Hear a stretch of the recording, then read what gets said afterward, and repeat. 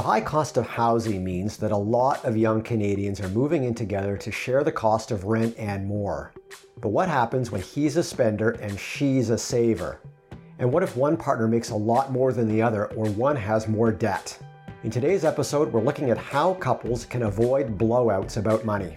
Welcome to Stress Test, a Globe and Mail podcast that looks at how the rules of personal finance have changed in the pandemic for Gen Z and millennials. I'm Rob Carrick, personal finance columnist at the Globe and Mail. And I'm Roma, the personal finance editor at the Globe.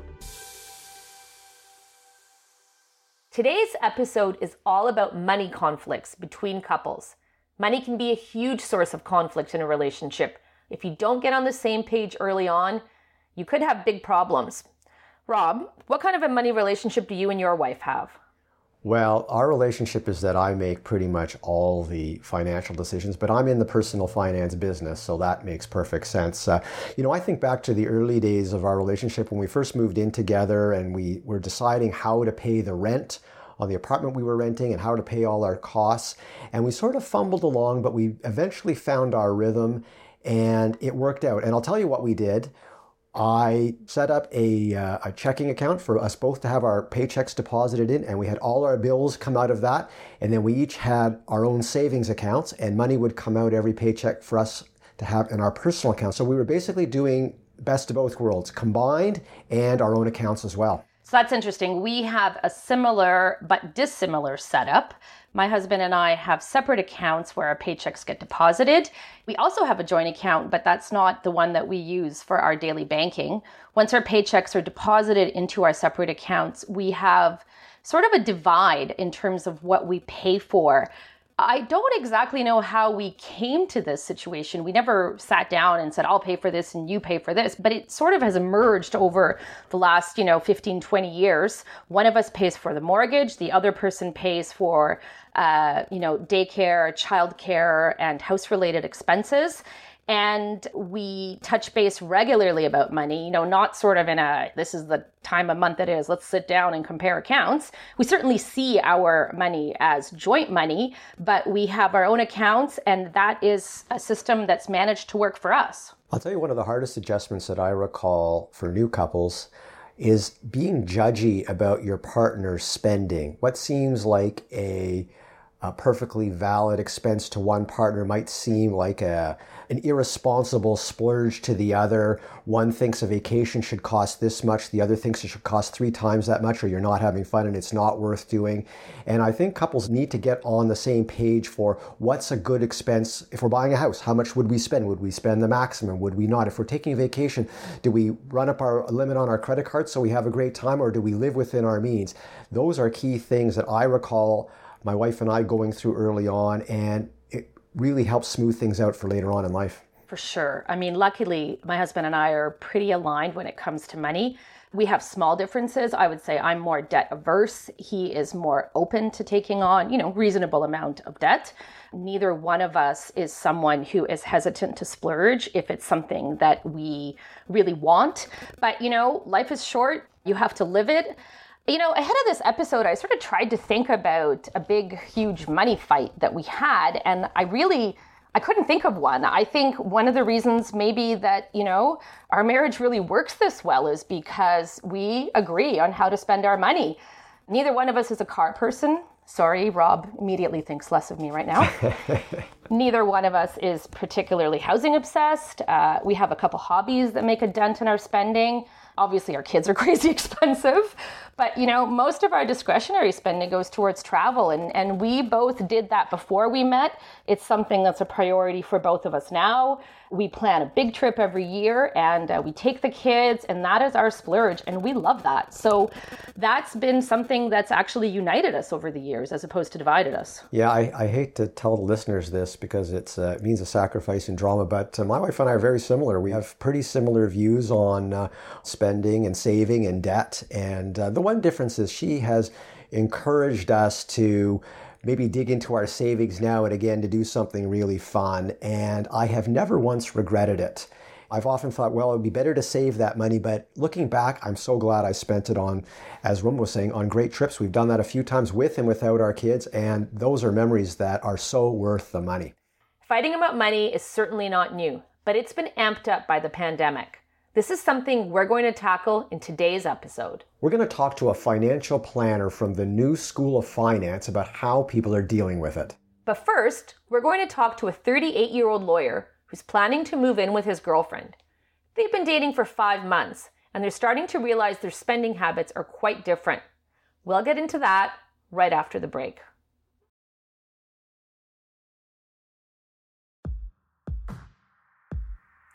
Andrew and his girlfriend, who's 34, are both lawyers, and they're both renting separate one-bedroom apartments in downtown Toronto.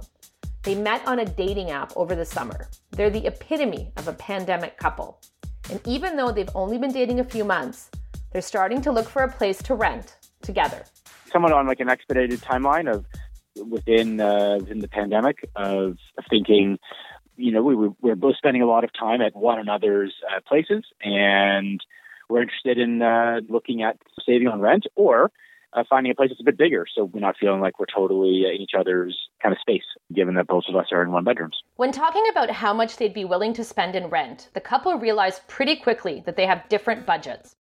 Andrew's currently paying $1,500 a month all in, while his girlfriend is spending around $2,200. My kind of original inclination would be we can just stay in one of our one-bedroom apartments and split the rent.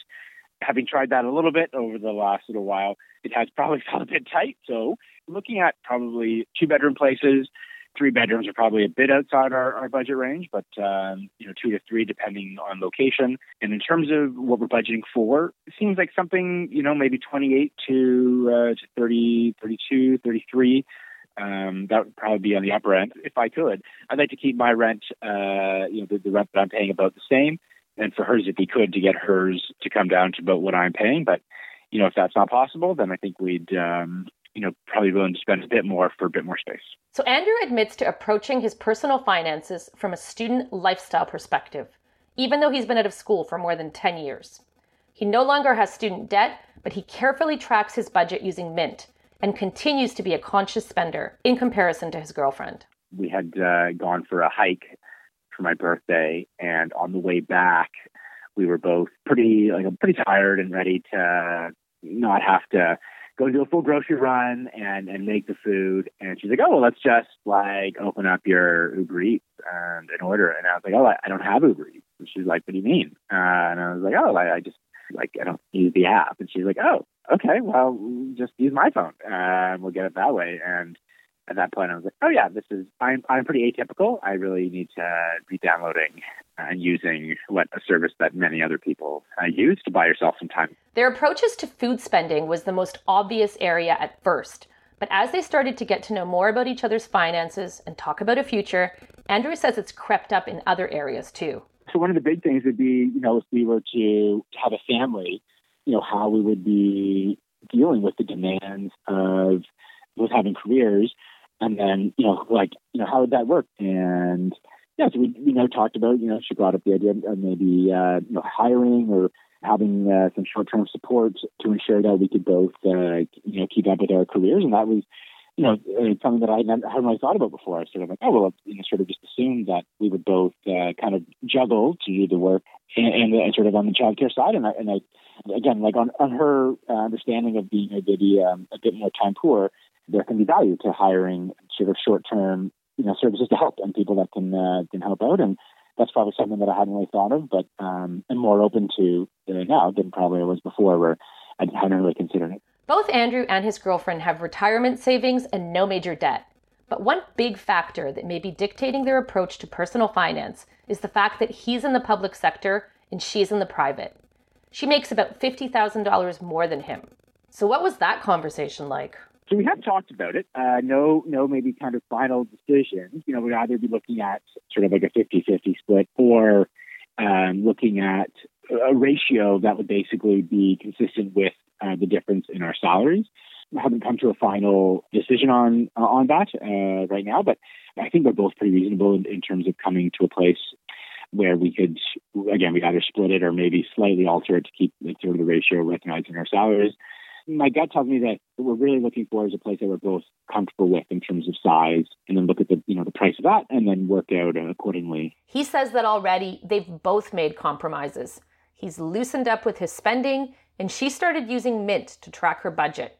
But looking ahead, he knows it's an odd time to have all of this happening. I'm quite grateful to have met someone, given all the challenges, but, initial FaceTime date, socially distant and, and meeting someone and then having some of these tough conversations in relatively short order.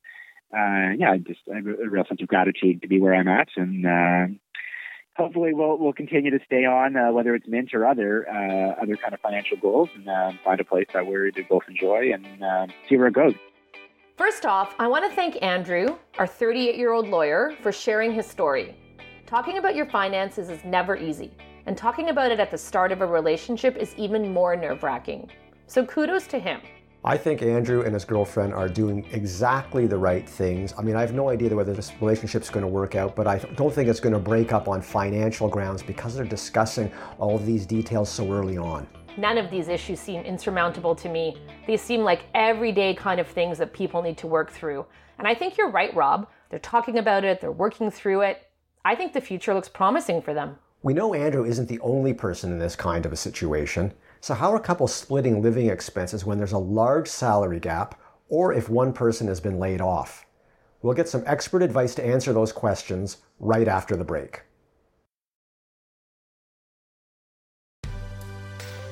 So now we're going to talk to Liz Schieck, a certified financial planner from the New School of Finance.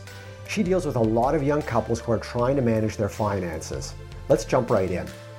So for my parents, and I suspect many other boomer couples, the model was sort of that one person was the main money person and the other partner left them to it. How do millennials and Gen Z couples handle things? I see a lot more, I was going to use the word cooperation or collaboration, which is true, but I think also people are more wary of handing the reins over to one person.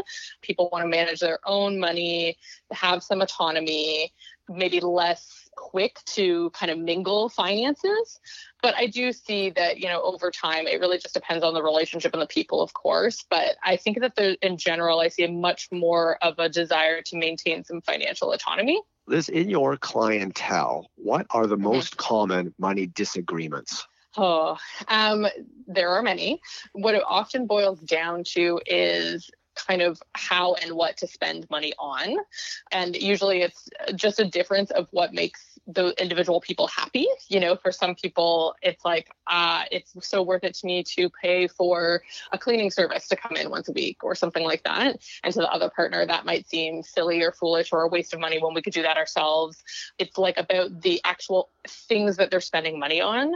But the other thing I see a lot is just a fundamental difference sometimes in the financial situation of the individual people, like how they grew up with money, how they've lived their financial lives until being in this couple, and also sometimes discrepancies of income or debt coming into the relationship that really inform how those people deal with money differently. So people are coming in arguing about what to spend money on and how to spend money, but it's usually about something much deeper about just their relationship with money in general. You must feel like a part-time therapist. Tell us definitely, yes. Tell us about the biggest money dispute you've ever seen a couple have. The worst money disputes or the biggest money disputes are ones that are actually, they're not about money. It's just that money is the thing that it's manifesting around. And some of those disputes they can get kind of cruel. It's very rare, but it does happen that, in our offices, sometimes we have to say, okay, it's not okay. People get mean. We have to put a pause on things. Mm-hmm. But I would say the most common and biggest money dispute that I see is the different financial situations that the individual people are in. So it's about one person is bad with money. They always have debt. They're not saving anything. This is both what the other partner might see or think, and then it also gets internalized by the person who has debt and isn't saving. So it's often around this, one person's good with money and one person's bad with money. But usually what happens there is that they're not working with the same set of circumstances. So the person who's, quote, good with money usually makes a lot more, didn't have debt coming into the relationship, maybe had a little bit more financial privilege, and the other person makes less, maybe already had debt, and they've gone into it trying to be as equal as possible like splitting expenses 50-50, but it's equal, but it's not equitable. And so it starts to reinforce this idea, if one person makes half of what the other person makes, but is splitting expenses 50-50, they kind of don't stand a chance. And so people come in with these like arguments where they've internalized these ideas, like this person's good with money, this person's bad with money. And then I start uncovering things. And if it goes well, if people are open and flexible, by the end of the meeting, they're both like, oh my gosh, I had no idea that this was why we were feeling that way. Like it has nothing to do with being good with money or bad with money. It's just we weren't looking at things clearly. How has the pandemic affected the financial harmony of the couples in your clientele? Is it more solidarity? Is there more arguments? Are there any new things they're squabbling over? It's varied. So what we're seeing, though, is that people are, of course, spending more time, I think, with their partners and their families that they live with than ever before. So there's a lack of kind of like personal space or time to just like process things alone that I think can impact any disagreements or arguments that you might have in a relationship. But what I'm seeing is that for a lot of our clients, this is the first really big sort of financial crisis that they might be going through together. And most of the people that we've been seeing during this pandemic are either totally unscathed or they're people who are in really tough spots, out of work, draining through savings faster than they would like, all of that stuff. And so those are the people that we're seeing, perhaps obviously more struggles that they're experiencing and more conflict.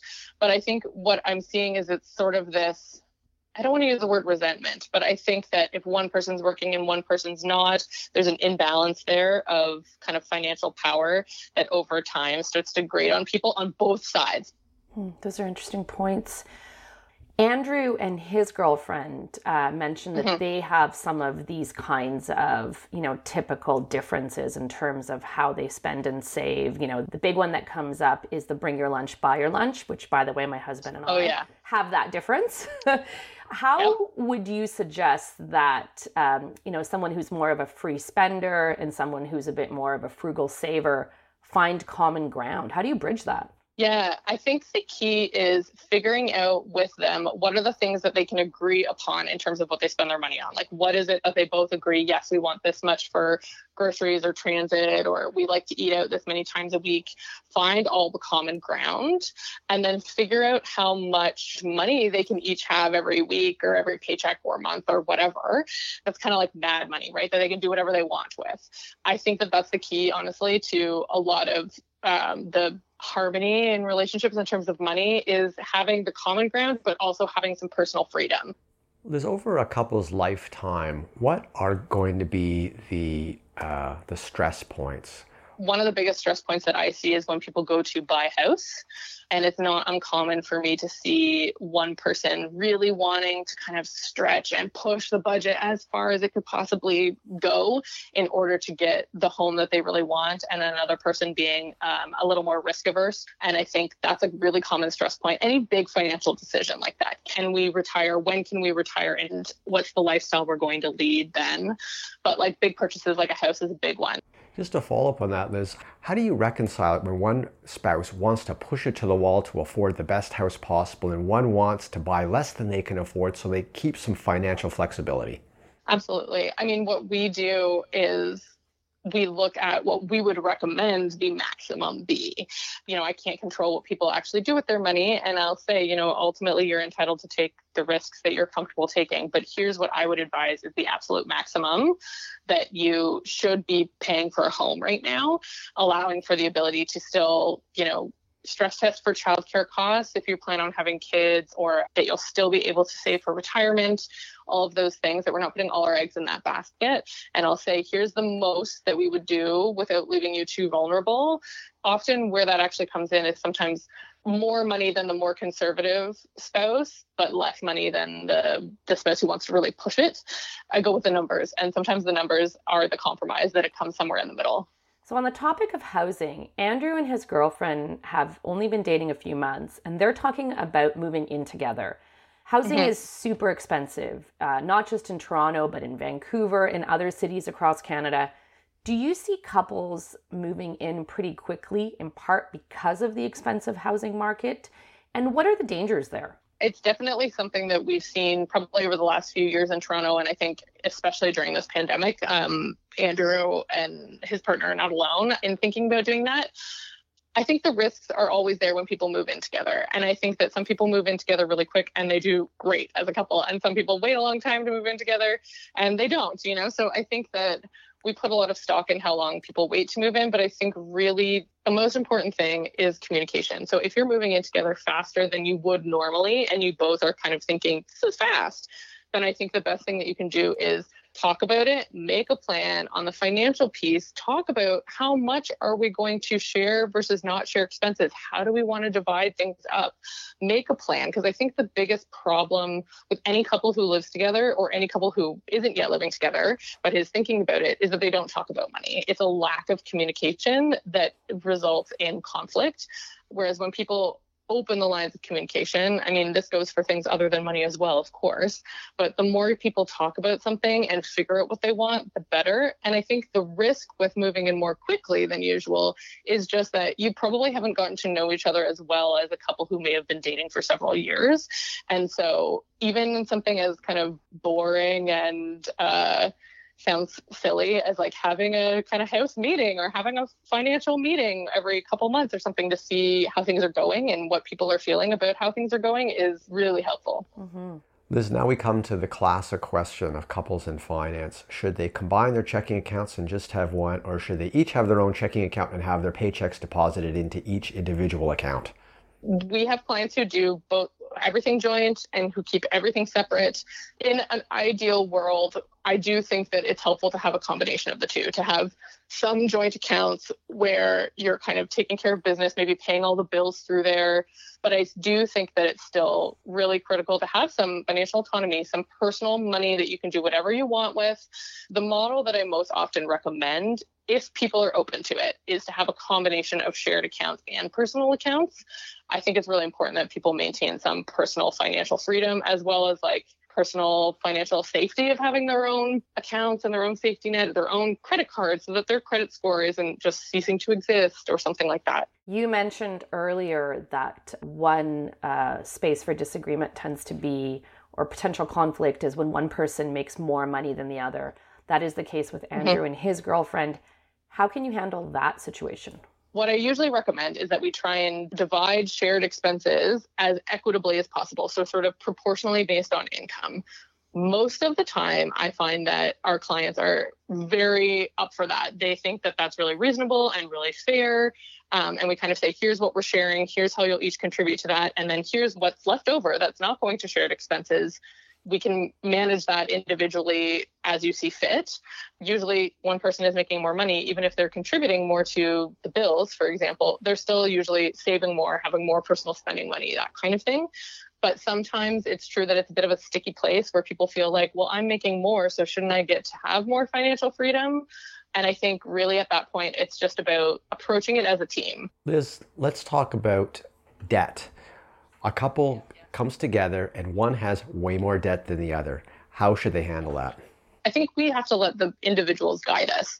If a couple comes to me and they both agree that they don't want to tackle that together, if the client who doesn't have debt says, I don't really want to pay for that debt, and the client who does have debt says, this is my stuff and I want to deal with it on my own, then we'll make a plan that allows them to do that.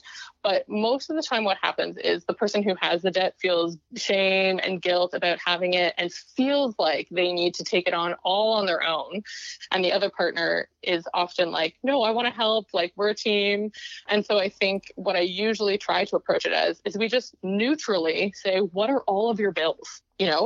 Including minimum payments from debts, because we have to tackle those together. And that's actually one of the things that I see a lot when I was saying before about the kind of imbalance of, one person makes more, one person makes less, one kind of seems like they're good with money and one seems like they're bad with money. It often is because someone has come in with debt from all kinds of reasons from the past. And if we don't treat that as part of the household bills and part of how we split things equitably, then it's almost like they're doomed, right? Because if they have to contribute their share of all the other bills plus pay all of this, usually it leaves them with not enough money to live life. And so as much as possible, I try to include that as long as people are open to it. And I'm trying to convince them to be open to it. Like, let's tackle this as a team. It's a household bill.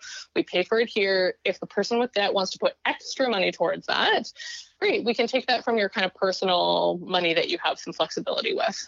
Liz, I want to ask you about how to find out if your partner has any money secrets, debts, hidden savings, or investments. But first, I wonder, can you tell us, has that ever come up in your practice? It has come up, but I'm usually seeing it after the fact. I am usually seeing it where there's been a breakdown of the relationship and one person is coming to me kind of post-breakup or pre-breakup, but they're thinking about maybe ending things with their partner, and they've realized that their partner has a whole bunch of debt that they didn't know about, or their partner has a whole bunch of money that they didn't know about. It is hard to know what's going on, like on someone's individual financial picture, if they're not being upfront about it. It's very difficult, you know. I think the main thing that I sort of teach people and encourage people is to make sure that they're keeping their own financial health on track, kind of thing. And what I mean by that is being aware of potentially like what I would call financial abuse, where someone is ruining your credit or taking out debt in your name or in a shared thing that you're going to be liable for. So being really mindful of watching for some of the clues for that and checking your own credit history regularly so you can see what kinds of accounts are in your name and that kind of thing. What are your thoughts about cohabitation agreements, which are basically, sort of prenuptial agreements for people moving in together, and or for prenuptial agreements for people that are, going to get married and potentially buy a place together? I frequently recommend cohabitation agreements, particularly if there's a situation where, say, one person already owns a property and the partner's going to move into that property and then they're going to live there together, or one person has a lot of money that's going to be gifted. Ultimately, I say, it's up to you. And I say it has nothing to do with your relationship. I tell this to everybody. It's a good idea to talk to a lawyer and get some kind of agreement drawn up to protect both of you, because I think the risk goes both ways. It's a touchy topic. No one wants to bring up when they're just about to move in together or just about to get married. Mm-hmm. So I think it's helpful sometimes for me as a neutral kind of third party to say, I recommend this to everyone. And most people are very amenable to it.